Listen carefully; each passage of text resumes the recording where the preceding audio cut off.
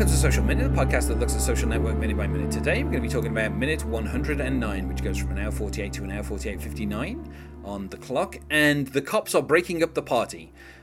We go upstairs and Sean is talking about how we used to live on farms and etc, etc.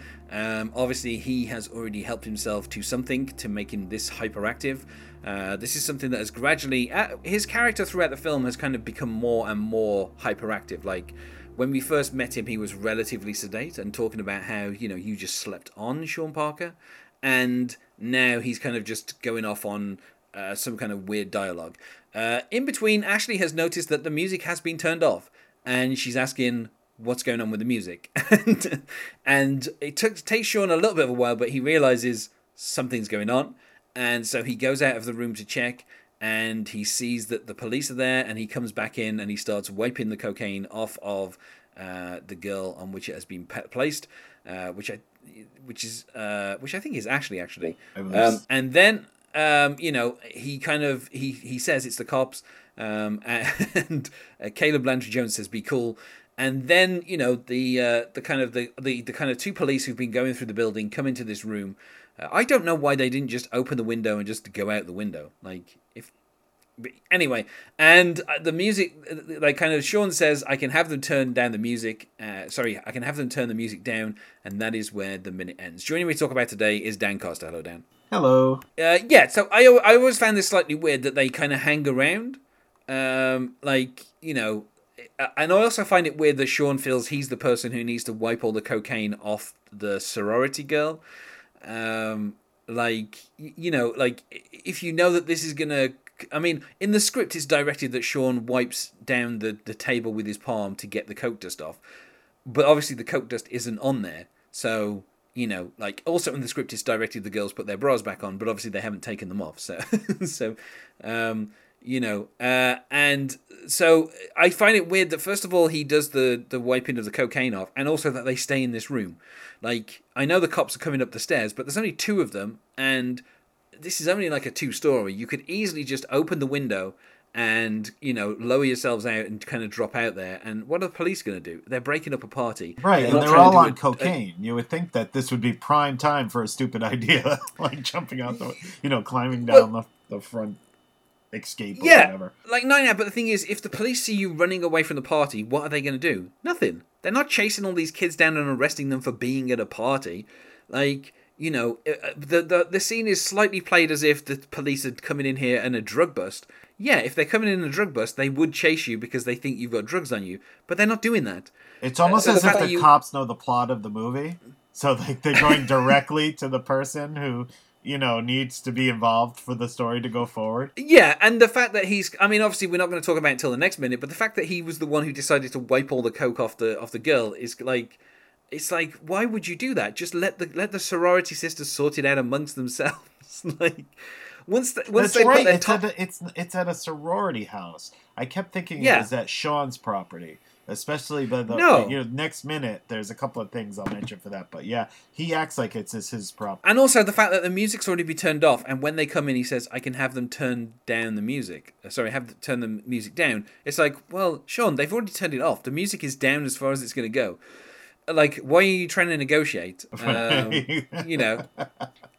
I guess because he is supposedly, you said already, he's got a weird thing for college girls, and he's older, obviously, than everybody else, so I guess he's taking it on as the responsible figure in this equation. I guess. But it's just kind of a weird moment that he feels the need to kind of try and negotiate with these cops, despite the fact that they've already had the music turned off and most of the people are already leaving. I'm guessing the people who aren't the sorority sisters. I'm assuming the sorority sisters are going to stay in their sorority and not go anywhere. Yeah. And obviously the police officer instructs the girl who has already taken her blouse off to put it back on, which again I think is Ashley, and she kind of complies and starts buttoning up her blouse. If the coke is on her belly and then she buttons up her blouse, what are the police going to do? Like, they're breaking up a party. They don't really care about what's underneath her blouse. It feels a bit weird that they get so kind of jumpy. But then again, I guess we're meant to understand that they're, on drugs or whatever. So, But yeah, it's I don't know. There's not a huge amount that kind of happens in this minute. The kind of the payoff for this week is kind of more in the next minute. Right. I had But mentioned, that just the fact that it's about a lot of panic, a lot about the cops coming in, and you're right. Why was he the one to brush it off? Why was he the one taught to the cops? So it is all just for what culminates in the next minute. Yeah, and I think it's kind of interesting because Sean obviously is somebody who before we kind of meet him and get to know him, Eduardo, he kind of says, the drugs, the girls, like he makes it clear, like Eduardo has kind of failed out of some high profile .coms, and it's not because he's anything to do with his business acumen.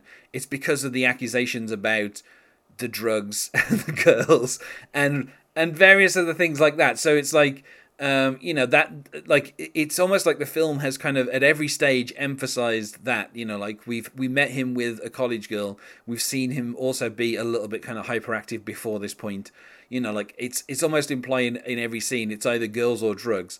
And when we were at the house before, you had the girls with like the bongs and playing the game, and when Eduardo enters, he's like, how old are they, Sean? And Sean's like, it's not polite to ask.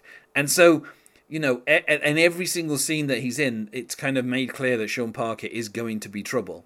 And this is it's getting to the point, starting really with when Eduardo makes him flinch a few minutes back, and to now, and what ends in the next minute is the Sean Parker's the bloom is off the rose, so to speak. Like when confronted by these police officers, he just shrivels. He's not smooth. He's not in control, and and we see what happens to him.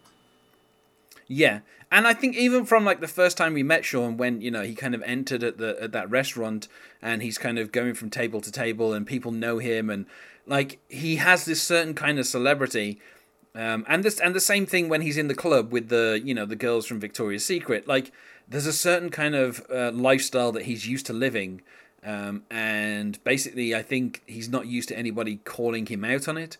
So when you've had Eduardo call him out on it, and like his only response is to kind of have Eduardo's shares diluted, like like instead of kind of going up against Eduardo directly, it's almost like there's been like a kind of back kind of route taken.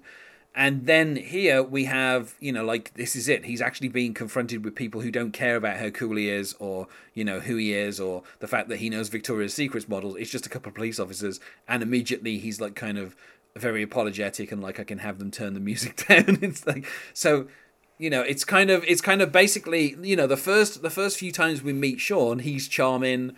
And, like, he's very kind of popular and everybody kind of loves him, apart from Wado, of course. And then over these last few minutes, he's gradually being kind of deconstructed, where he was kind of rough with Eduardo. He played his hand a little bit too much by doing the whole "here's your $19,000 back," and and then now we're seeing him kind of getting into trouble. And like you say, in the next minute, we'll kind of talk more about where that leads. But I think it's interesting that Sean Parker in this film is built up as being this person who's extremely cool and well connected. He has like the whole he sets up the meeting with Peter Thiel. He gets them all the funding. Like he's seen as this kind of person who does something to kind of help Facebook. But like even Wado is like, what does he do? Like, what's he contributing? And he's not really contributing anything other than his connections. It kind of builds him up as this kind of cool person, and then it gradually kind of tears him down piece by piece. It almost to a. I think there's a few scenes in the next minute that it's humorous. It becomes a joke. Yeah, and I think Sean Parker was obviously like very kind of critical of the film. Yeah.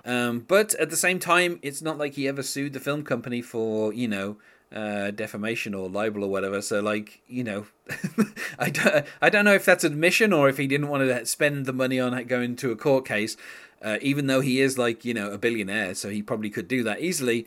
He just kind of let it slide. Yeah. And so I guess in some ways, there's no because there's no specific thing where you see him kind of taking any drugs.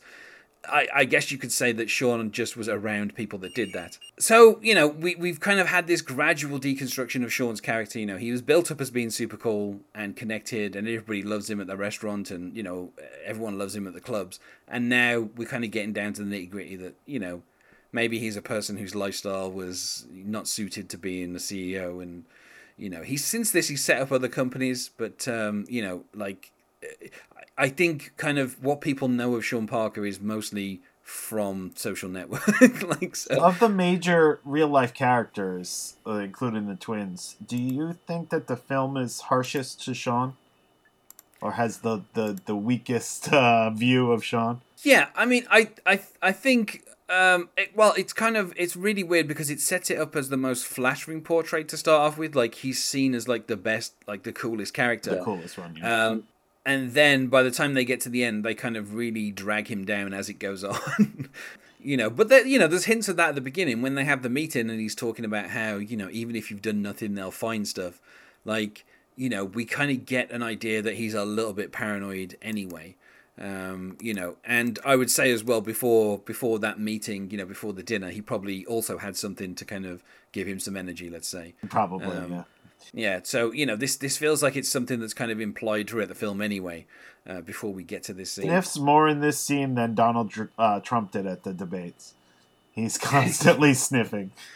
Yeah, which I think is, I think people overplay that when they're playing the idea of somebody who takes coke, like they overplay the sniffing thing. He does it a couple of times just at the right moments to make it seem like realistic. So, but yeah, is there anything else that needs to be said about this minute, you think? I don't think so. Let's go to the Thursday question, which is, what is your favorite social network? And I would say, which one do you tolerate the most at this point? Yeah, probably tolerate the most is Facebook, and I have thought about leaving it, and oh my god, just I guess keeping in touch with people that I've met over the internet has been, that's been the positive thing. Like, Darren actually put me on my first podcast, and I met you through Facebook. So I guess there are some good things about Facebook. Well, let's go to plugs then. Or is there anything that you wish to plug, Dan?